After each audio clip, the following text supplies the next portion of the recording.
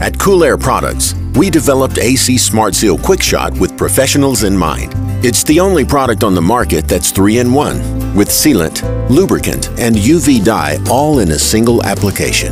It's non-toxic, non-flammable, 100% safe to the touch, eco-friendly, and compatible with all refrigerants. It's a safe solution option, backed by years of R&D, Intertech tested, and has sealed millions of leaks. AC Smart Seal, the professional's choice.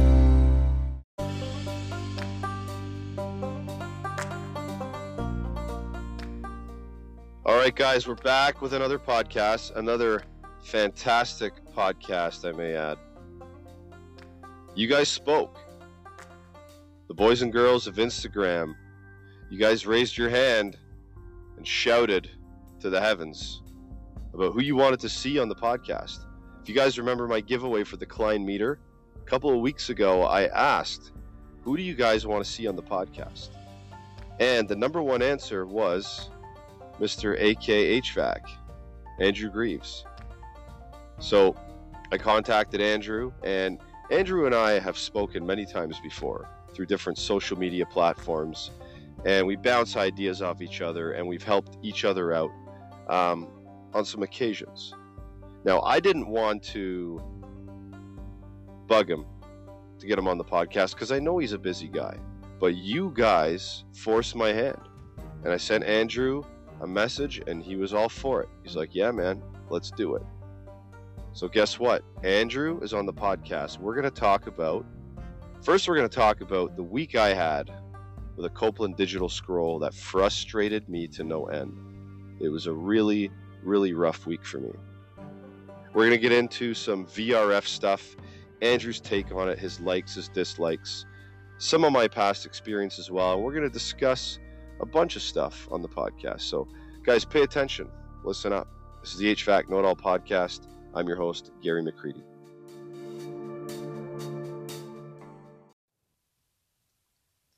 So it has been quite the week for me this week. Not going to lie. From digital scrolls to boiler startups. I wanted to bring up something quite important, actually. When you're working in a boiler room, mechanical room, that may present a potential for leakage of CO, carbon monoxide. Okay, not all rooms have detectors in them. Some of them do, but do you know if they're working? Do you know if they're calibrated? So for me, it's good to carry a personal CO detector on you. Now, I carry around the Testo 317-3.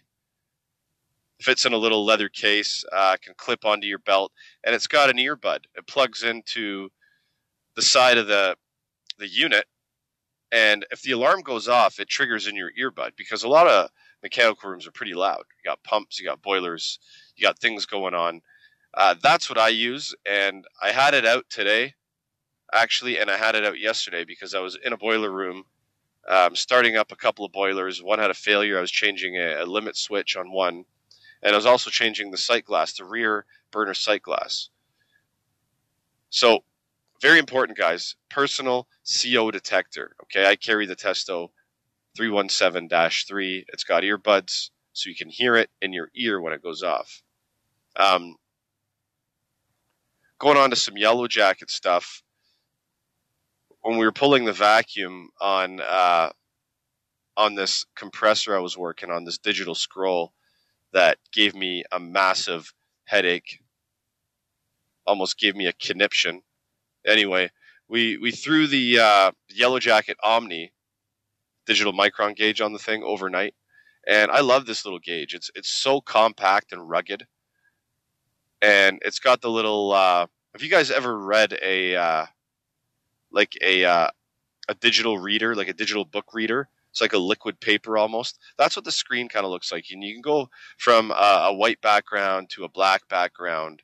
And the thing is so compact.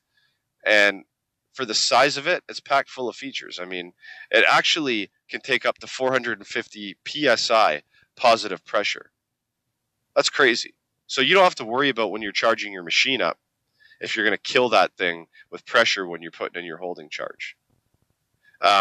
during that job also, refrigeration technologies came into play, like it always does. So we utilized some wet rag to wrap up some valves. We changed an electronic expansion valve, a solenoid valve, and we wrapped that stuff up with wet rag to keep it nice and cool from the torch.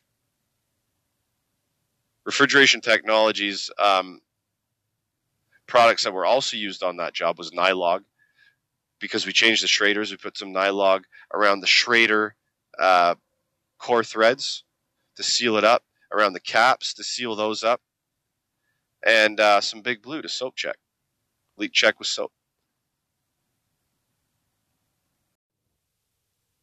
So Armstrong has just released a pretty cool, I guess you could call it a scavenger hunt or a contest, but it's named Spot Armstrong Equipment Program. So listen, it's very, very easy.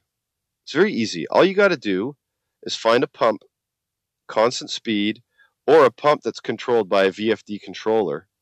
Take the info down, snap a couple shots, go to armstrongfluidtechnology.com/HVAC know-it-all. You submit that info. Every unique pump you submit gets a $20 gift card for Amazon. That's pretty incredible, because some buildings you work at could have 5 pumps, could have 10 pumps, right? You submit all of them, check that out. That's some dough for you right there in form of an Amazon gift card. So armstrongfluidtechnology.com/HVAC know-it-all, and every unique pump gets a $20 gift card to Amazon. Pretty cool stuff. I posted a meme the other night, and it was Walter White from Breaking Bad. He looked a little disturbed in the photo, and in the caption of that meme I wrote, man, he could have saved a whole lot of grief if he just electronically billed Gus Fring. He wouldn't have to worry about all those bags of cash and buying that damn car wash to launder all his money. Now, I was just kidding, right? Obviously, it's a meme. It's supposed to be funny. But the whole point of it is that Field Pulse does offer electronic billing. And in the meme, I'm like, he should have got Field Pulse. If he had Field Pulse, he could have billed Gus Fring electronically. So Field Pulse offers this stuff electronically, work orders, invoices, quotes. You guys get to get off this paper train, get on the paperless train, and there's a 14-day free trial up for grabs. You guys should check it out. fieldpulse.com/HVAC know-it-all. Now, today, I got a message from a follower of mine on Instagram, and I believe he was trying to buy a Testo combustion analyzer from TruTech Tools, and the 8% off code was not working for him. Well, that's because the 8% off code is no longer. It hasn't been valid for a couple of months now. Okay, we can't use that code for Fluke, FLIR, and Testo, but we can still save on Testo products. Okay, you got to go to hvacknowitall.com, scroll down the home page to the TruTech Tools logo, click on it, answer the 2 questions. Make sure you tell them HVAC Know-It-All sent you. When you sign into your TruTech Tools account, you get preferred Testo pricing. All other tools, you get 8% off by using promo code Know-It-All, KNOWITALL, at checkout. Now, just remember that Testo's having a pretty cool fall promo. You buy a 320 or a 330 combustion analyzer, you get a free bore scope. It's got a flexible camera on the end for checking around bends of heat exchangers and up pipes and through different crevices and cavities, and not those kind of cavities though. You know what I'm saying? Just for HVAC stuff. Anyway, guys, check that out. Use the code. If you want preferred pricing, go to my website, TruTech Tools logo, click on it, fill out the form. Hello. Hey, Andrew. Hey, what's going on, Gary? I'm good, man. Yourself? I'm doing great. Are you down in your little recording studio there as we speak? I'm in the little hole under my house. That's right, down in the studio. Yeah, you know what though?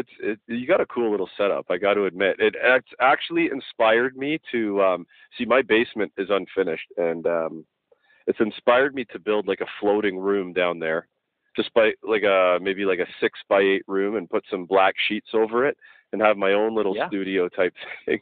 Well, maybe that could be a winter project for me. It's great, man. It gives me somewhere to do all my little projects and stuff, and it gives my wife somewhere to, send me to when she doesn't want me around anymore. So it works out. It's better than the yard. Somewhere to hide from your wife too when she's getting on your case. Right. Yeah.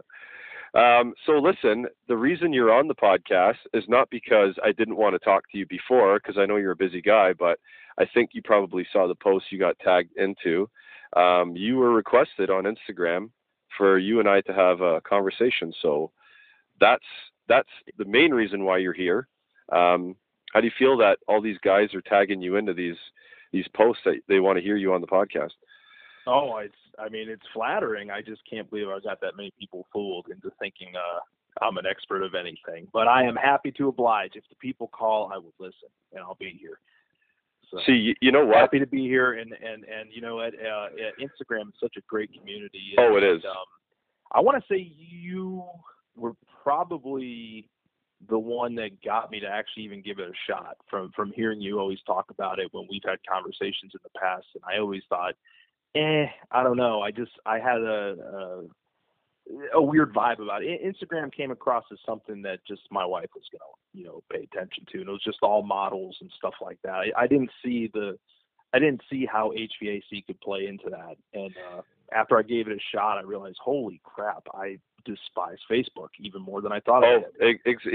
You know what's really cool about Instagram? Everybody can have their own little world, right? Everybody has their own little world, and you can visit their little world through their stories and their posts. And Facebook's a little different. It's more of like a personal thing, where Instagram is more about creating a brand for yourself. You know what I mean?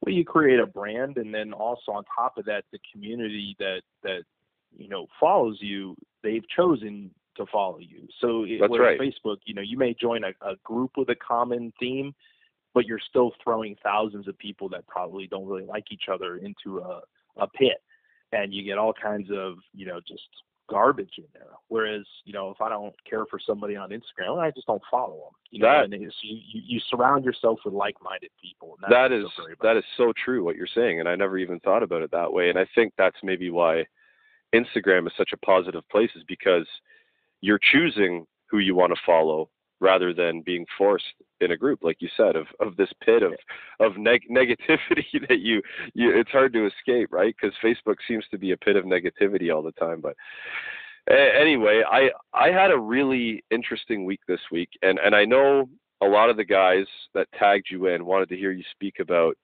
VRF units, because I know you've been posting a lot about them and doing a lot of work on them. And I know you said you're not an expert, but hey, listen, I'm not an expert at anything. I just kind of go with the flow, and I kind of have to learn, because my short-term memory sucks. If I work on something for 6 months and then I don't touch it for 2 years, I don't remember nothing. I have to relearn everything that I learned 6 months. So, so this week, this was my week, and the parts cannon group on Facebook, right? Well, we loaded the parts cannon up on this on this machine, not intentionally. It was a learning curve, but we got down to the bottom of it, and I'll go through what we did. So do you ever work on Copeland digital scrolls at all? I've come across them, yes. Okay, so I have a building. There's 4 custom built units by this company called ESC, and they have digital scroll compressors in them, single stage. They have an electronic metering device, and it's controlled with this Emerson superheat controller, right? It's all electronic. Right. So I got a call that one of them wasn't working, and we looked on the trend logs, and it was up and down, up and down, up and down. The temperature wasn't stable, and then sometimes it would work, and then sometimes it wouldn't. So I go up, and I see the pressures they're not equalized, but the compression ratio is very close. Like we got like 130 on the high side and like 90 on the low side, right? Right. So I'm sitting here playing with it, and all of a sudden it starts pumping again. And I'm like, well, what the hell just happened? And then I'm like, it's pumping, but it looks like it's short on gas. So I added a little bit of gas just to see how it would react, right? It's 407C, and it started to run really nice. The temperature came down, and I said to the maintenance guys, I'm like, there's something not right about this unit. I think I need to come back, first leak check it, and go through this thing. So I came back the next day to leak check it, and bang, the compression ratio was equal, like 145 and 145, high side and low side, right? So Okay. what's your first thought on that? The compressor is not pumping, it's dead, right? Right.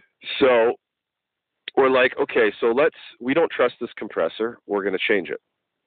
The maintenance crew was like, yeah, we want you to change this compressor as well, because we're going into a clean room run next week for 28 days or 30 days in a row, and we need this thing up and running. So we changed the compressor. We changed the filter dryer. What else did we do? Little bits and pieces there. We charged it with nitrogen, obviously, to do the leak test, and we pulled the vacuum overnight, and we came back. We charged it up. Okay, we charged it up. It's not equalized anymore, but it's back to this like 130 over 90 type thing, right? So we're like, what the hell is going on here? So we have the operator downstairs. We have him manually close the electronic TX valve, and you can hear it going. Brrr. You can hear it making noise, right? Sure. It's a little step motor. Yeah, that's right. So he manually closes it, and you expect to see it to pump down, right? It's not pumping down. It's not doing anything. We're like, oh my God. So what, we got a bad valve here? He's like, okay, just change the valve, change it. So we ordered the valve, and with the valve, he's like, order a new controller too, just in case. We'll have it as a spare if you don't need it. The valve also uses and the controller in conjunction uses a pressure sensor and a thermistor, right? It checks evaporator pressure just like an equalizer and like equalizing line in a TX valve, and then it's got a thermistor like a bulb for a TX valve, right? So it's taking all these things in, and it's going back to the controller. The controller decides, hey, what am I going to do? So we put the controller in, or the metering device in. We put the pressure sensor and the thermistor in. We start the damn thing up, and it's doing the exact same thing. Oh, geez. Yeah. So we're like, whoa, what the hell is going on? So I'm like, you know what? I had a dream.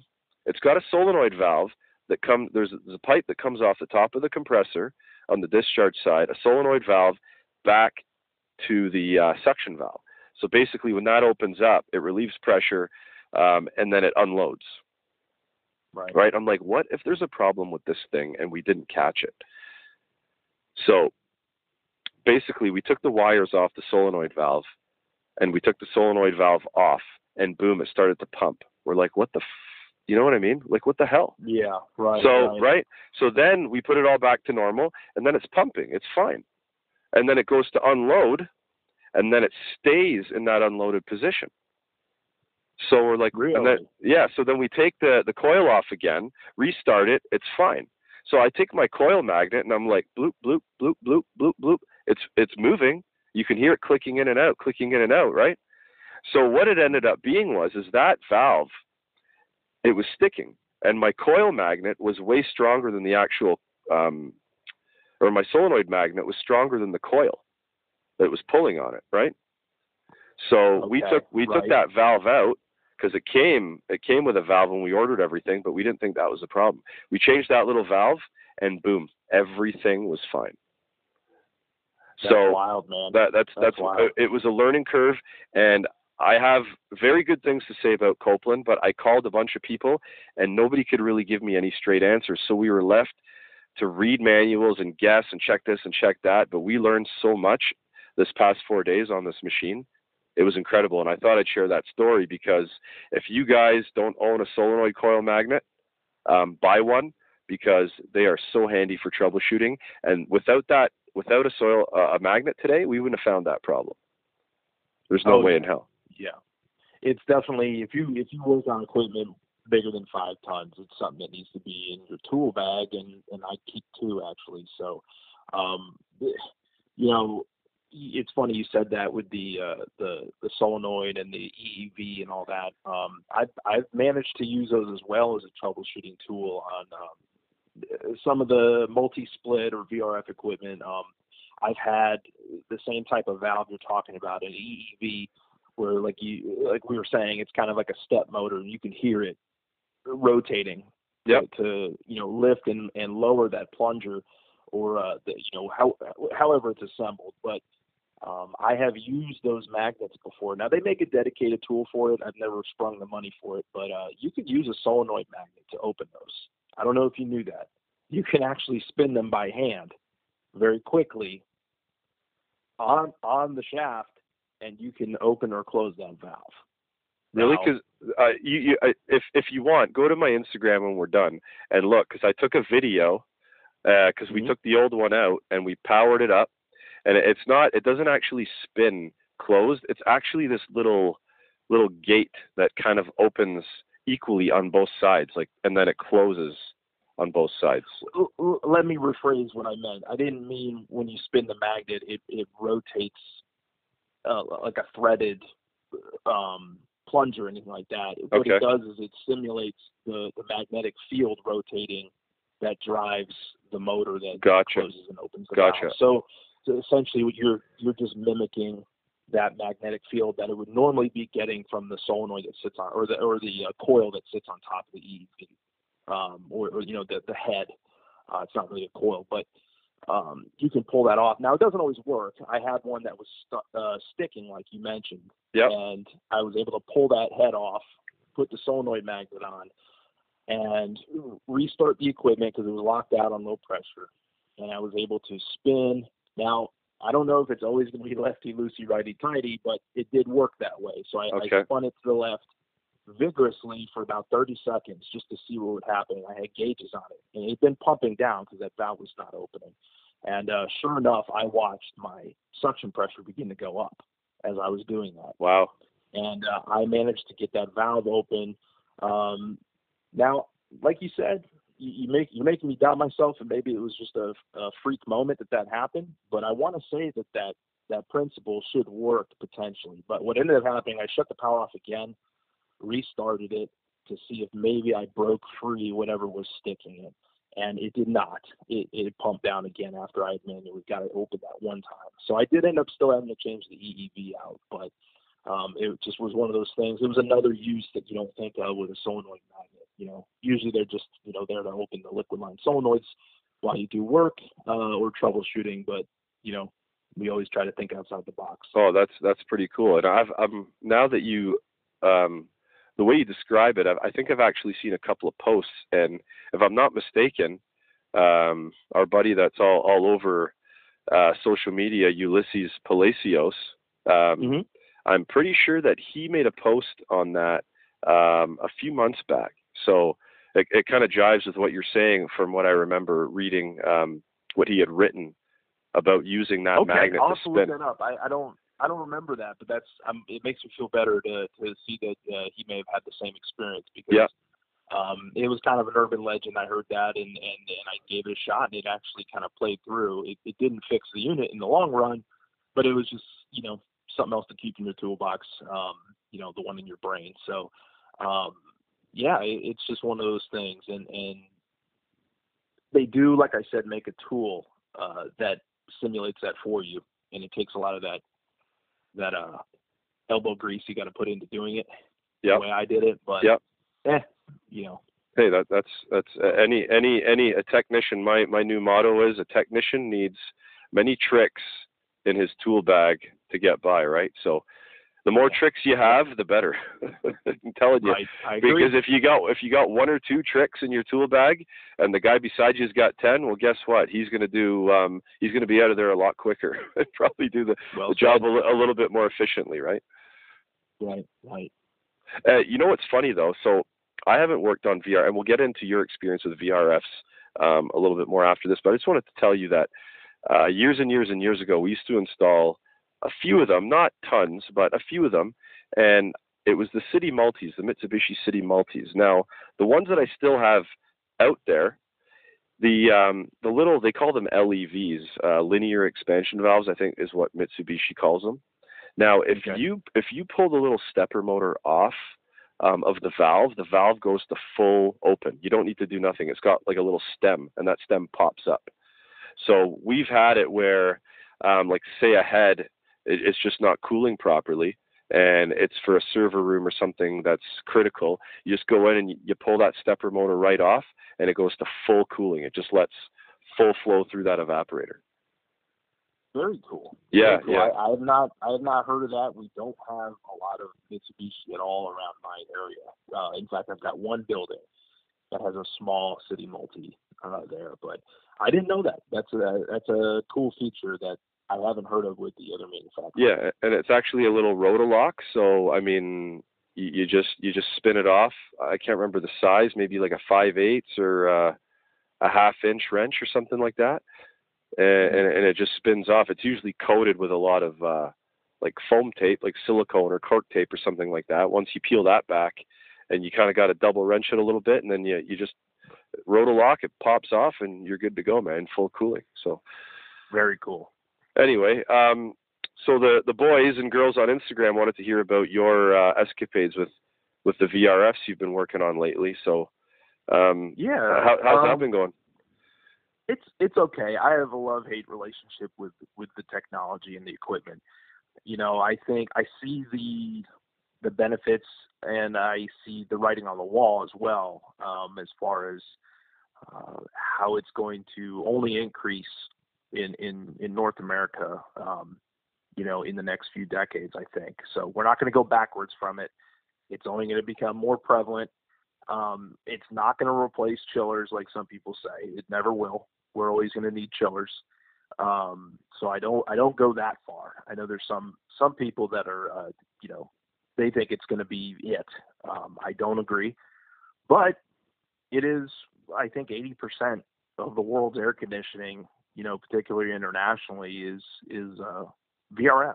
Mm-hmm. So I think what I hate about it is probably about more speaking to what I hate about myself and the resources that we have for it and the access we have to it. So, you know, and I talked about this in a video a few weeks ago.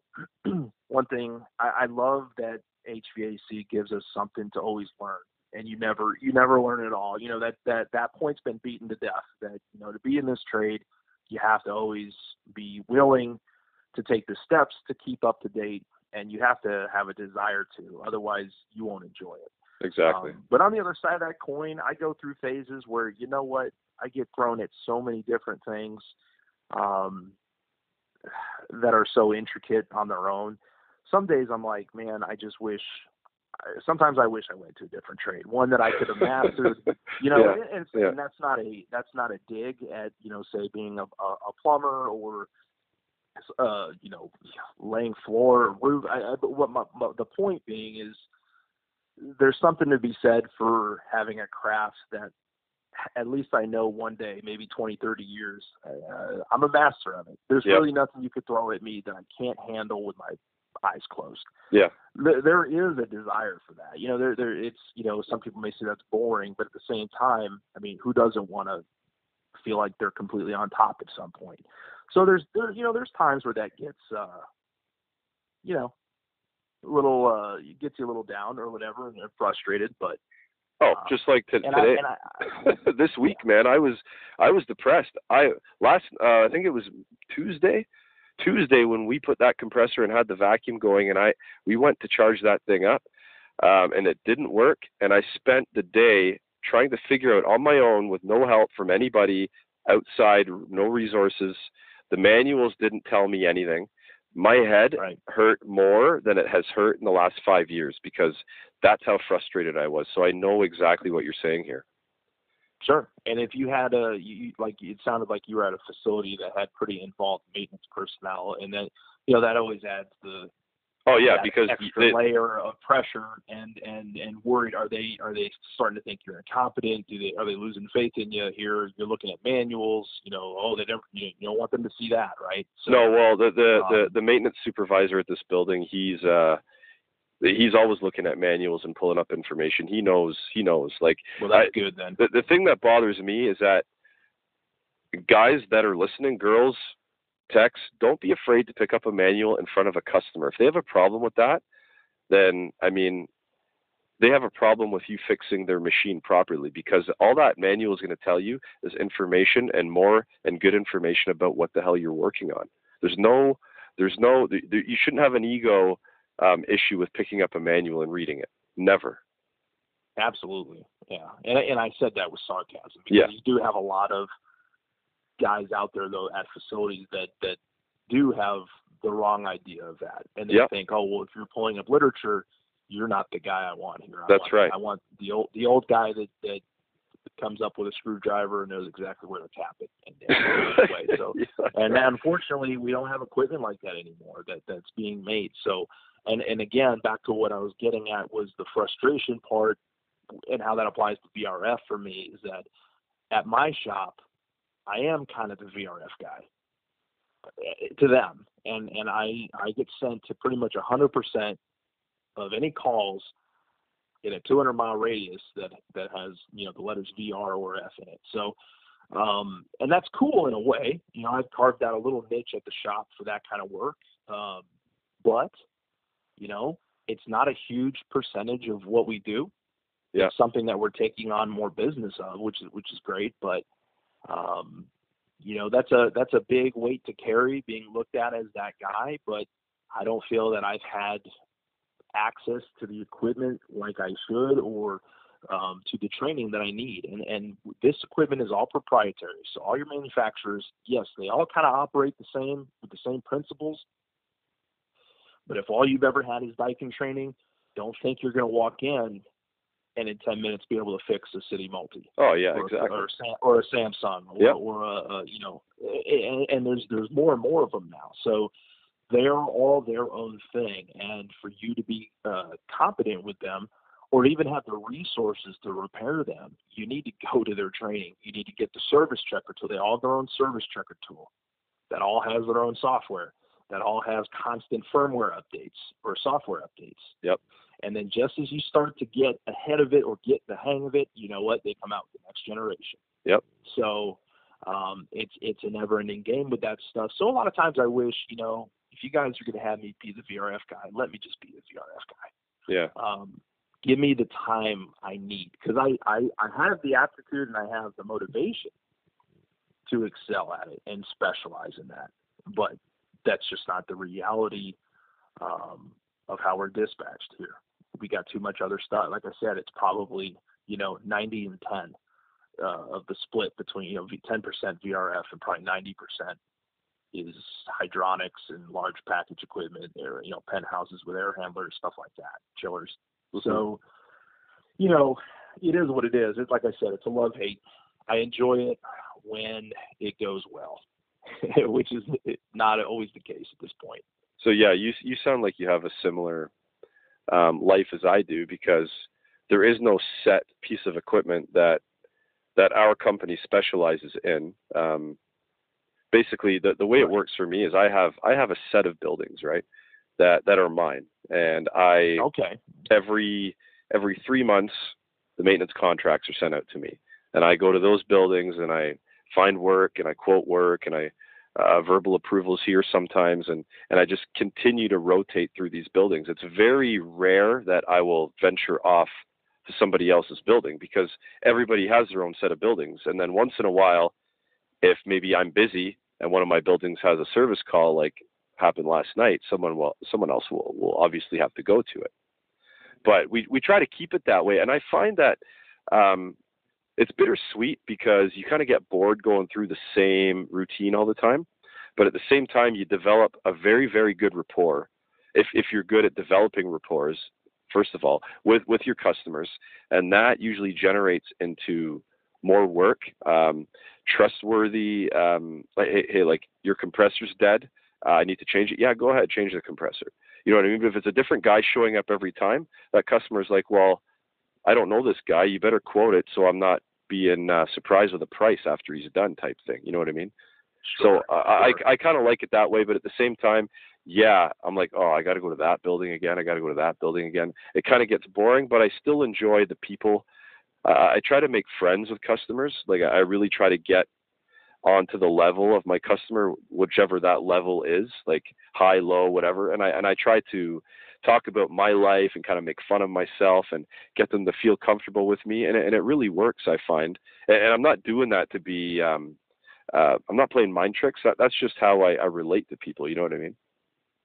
So. Oh yeah, yeah, and I think that's a great setup you guys have up there with your company.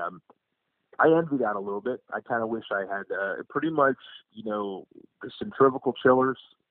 Those pretty much get divvied up, and this guy will have this hospital, that kind of thing. But if it's air cooled or it's a DX unit or air conditioning and stuff beyond a centrifugal chiller, it's anyone's grab. Anyone can get sent anywhere.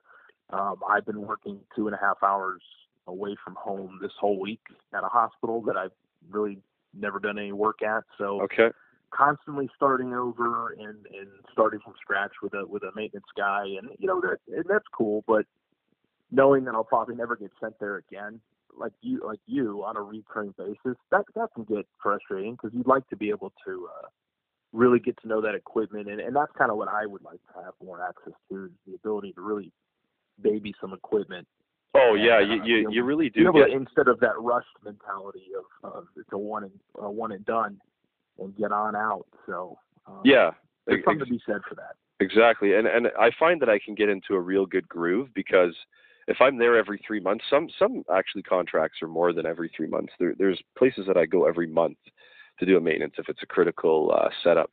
But I mean, if I'm there every 3 months, let's say for example, there's things I know that I only need to check once a year, right?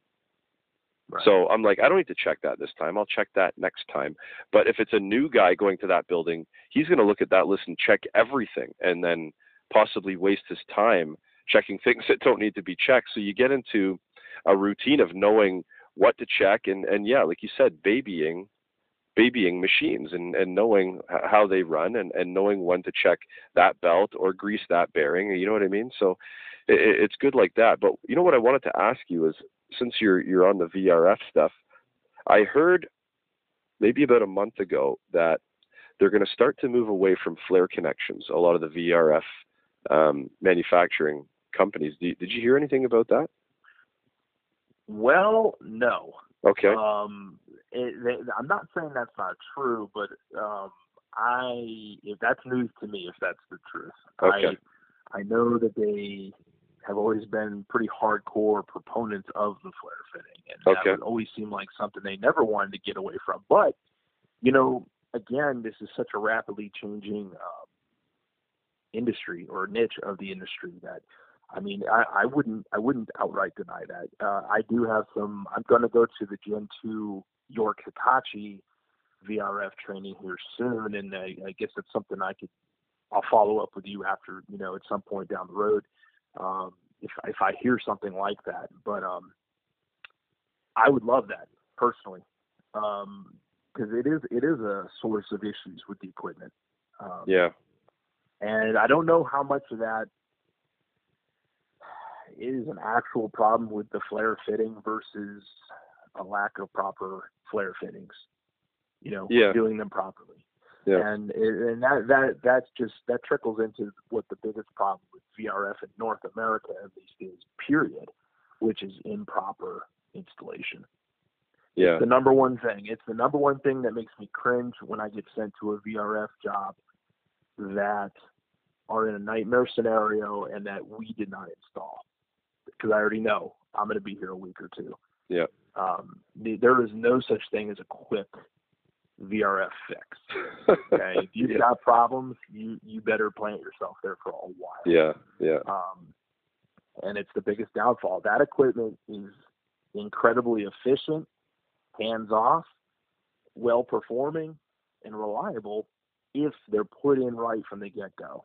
Yes. You do not put those things in correctly, your customer just bought an astronomically priced system that's basically a bunch of toaster ovens hung on the wall. Yeah.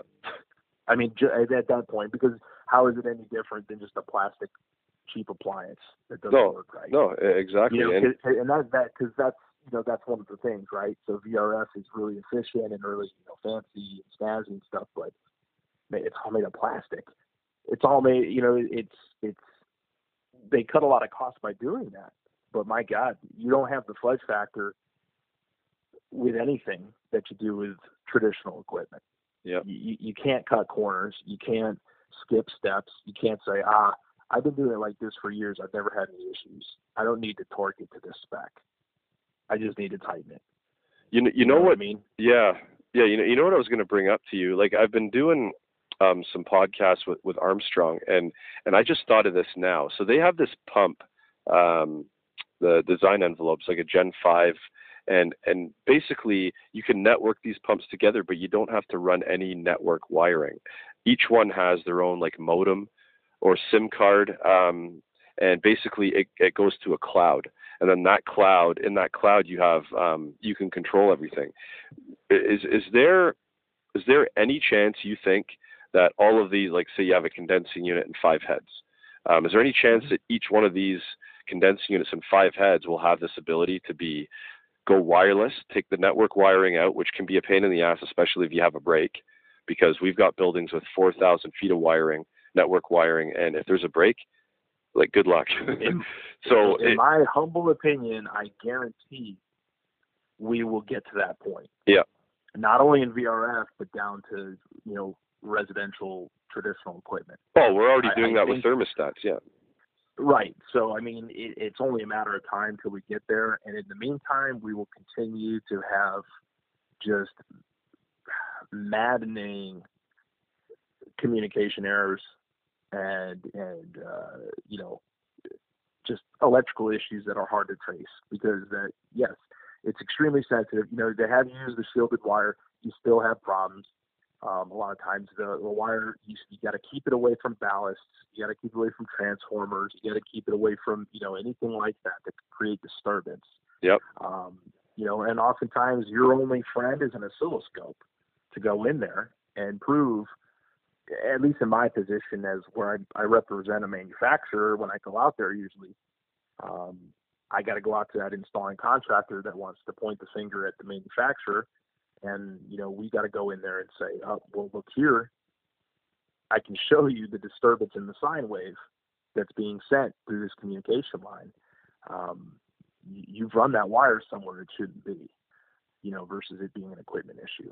So, yeah, the electrical issues are a big deal. The piping, I'd say the piping is the biggest problem that you find out there in the field, where things have not been followed, or the as-built layout of the piping is drastically different from the design, and they never informed the manufacturer that designed it for them, or whoever designed the layout. So those are some of the big issues you have, or just improper application. VRF is not always the best application. It's very application based, whether VRF will serve you well or not. And then to split that even further, whether heat recovery or the heat pump version is what you need.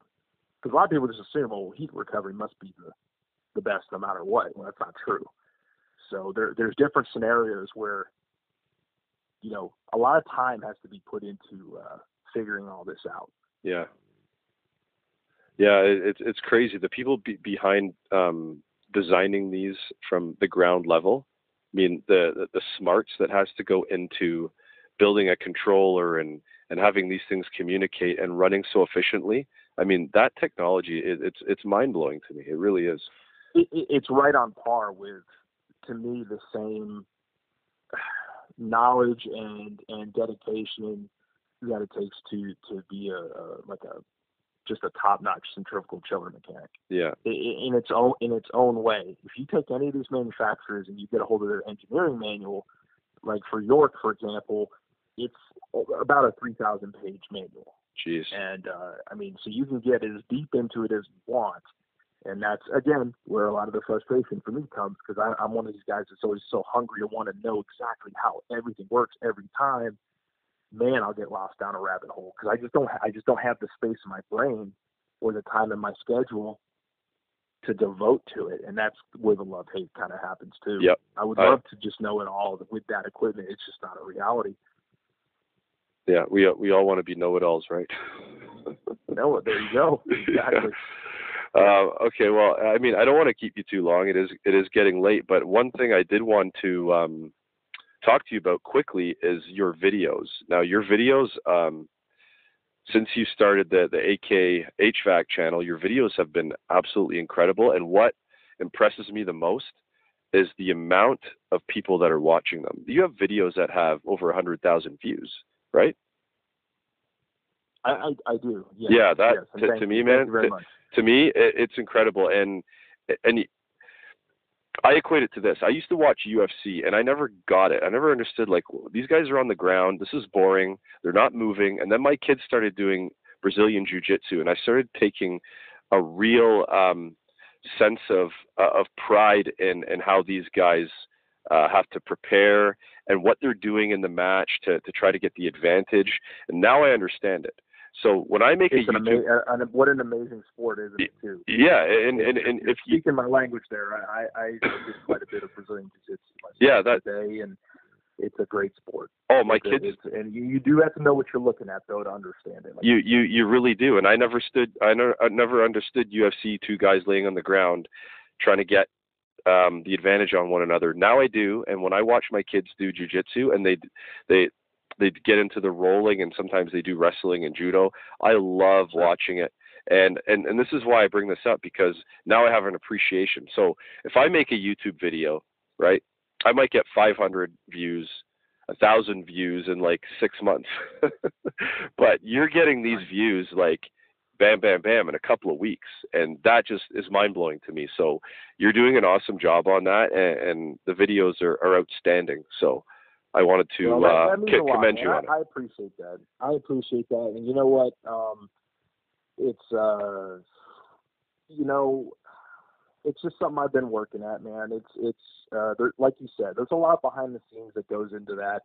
It's how you shoot it, how you edit it, and then it's just you come into your style of it, and there's a lot of back end stuff. So I have tried to learn optimization for search engines and stuff like that. So there's stuff too that's kind of cheating, I guess. But I've learned that and tried to harness it, and I'd be happy to share with you anytime, man. So it's not cheating, I'm an open man. book on that. Yeah, well, I keep it to myself. A lot of guys have asked questions about certain elements. What software, or how do you do this or that.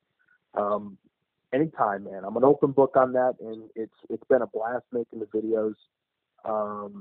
And I have noticed a recent step up in production on your end. Very cool stuff the last few weeks. You know what? So I like what you've been doing. I was going to tell you that your videos actually inspire me to make better videos. So I don't really see it as competing with you. I see it as you're doing good videos. I'm going to do good videos. And then someone else might do good videos, and then the industry as a whole will start doing better quality stuff, so everybody can watch and learn from. That's the way I see it. It just raises the bar, raises the standard. That's right. That can only be a good thing, man. Yeah. And nothing. I don't see that as competing or anything like that. And you know what? There's nothing new under the sun, Gary. So even my style. Well, I mean, I got that from somewhere, right? It wasn't in the HVAC community, but I certainly looked up to other people on YouTube that did very high production vlogging and that kind of style. And I took a lot of elements of that and just brought it to the HVAC world to see how it would mix. And it's been a great reaction, but hey, the more the merrier, man. And I'm glad you're doing it, and I enjoy watching them. Yeah, and there's nothing wrong with taking styles of people and like different people and then kind of making your own style out of it. One of the best pieces of advice that I got from my advanced instructor in refrigeration is, and this is not to be taken literally, this is just something he said, read 3 books and ask 3 people and then form your own opinion. But basically it was just to take opinions from different sources before you form your own opinion, your own style, right?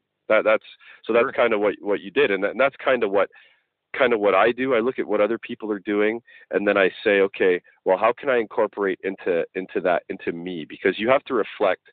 I think in order for your videos to be successful, you can't be fake. You have to reflect yourself in them, right? And I think you're doing that quite well. Is you're reflecting yourself and who you are in the videos. Well, I appreciate that. It is a part of the reason why I've loved it so much is that it's a creative outlet I haven't had in years. Yep. I always had a creative side, and then I went into, this role as a mechanic. I'm a mechanic for a living.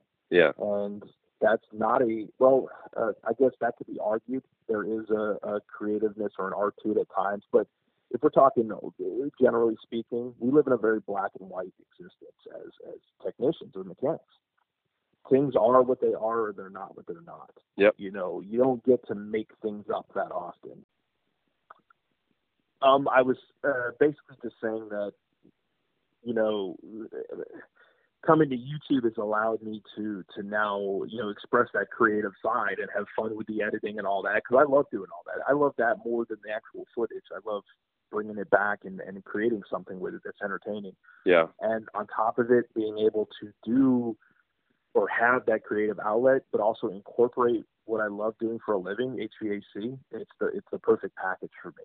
Yeah. And it's been a blast. Yeah, it really has. Well, I'm not going to keep you much longer because you and I both got to get up early and go to work. So I really appreciate you getting onto the podcast. And we're not only talking because Instagram wanted you here.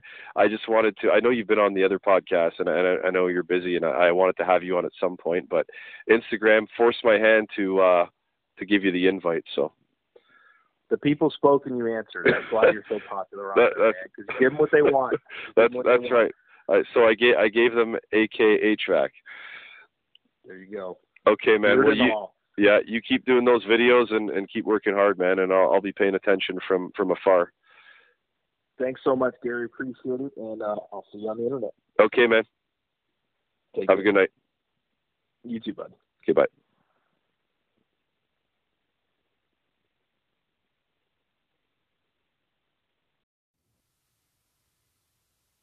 Well, that's a wrap, folks. That was a really good conversation. I really enjoyed talking to Andrew. I've talked to Andrew a bunch of times over the last 1.5 to 2 years online regarding different things, different ideas, and just things that we're doing on our own social media ends. And I'm glad to see Andrew having a lot of success with his channel, and it was really cool to have him on. He's welcome back anytime. Andrew, you're welcome back anytime on the podcast. You really are, because I really enjoy talking to you. To be transparent and totally upfront, at the end of that podcast, there was a bit of a pause, about 1.5 minutes to go.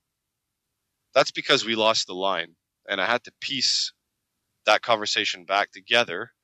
Now, about 2 or 3 months, I wasn't able to do that with Anchor. Now I can, which is really, really cool. Now, I don't do much editing as far as taking out swearing and ums and ahs and stuff like that. That's just part of a regular conversation, but we don't need to hear the line drop and then try to get back in. Now, it has happened to me in the past using this, but now it's not going to happen because I can edit that part out, which is really cool. So if you guys are ever thinking of starting a podcast, Anchor is the best way to do it, to be honest. I wouldn't have a podcast if I wasn't using Anchor. If I didn't use Anchor, I wouldn't have a podcast. They've given me this opportunity to be creative, have guests, talk, and share this stuff with you guys, which is really, really cool. Otherwise, I wouldn't have the time. So, guys, Anchor, I'm sure you guys out there have interests. And if you want to start a podcast on interests, barbecuing, who knows, beer, maybe you guys like to hunt, fish, stuff like that. I mean, it's all good. It's all game. If you go to anchor.fm/start, you can start your own podcast. It's really, really simple. So I just wanted to give Anchor a shout out, because without them, I wouldn't have a podcast. Anyway, guys, I hope you enjoyed the conversation with Andrew and I. There's going to be many more to come. You guys have a great day. Happy HVACing.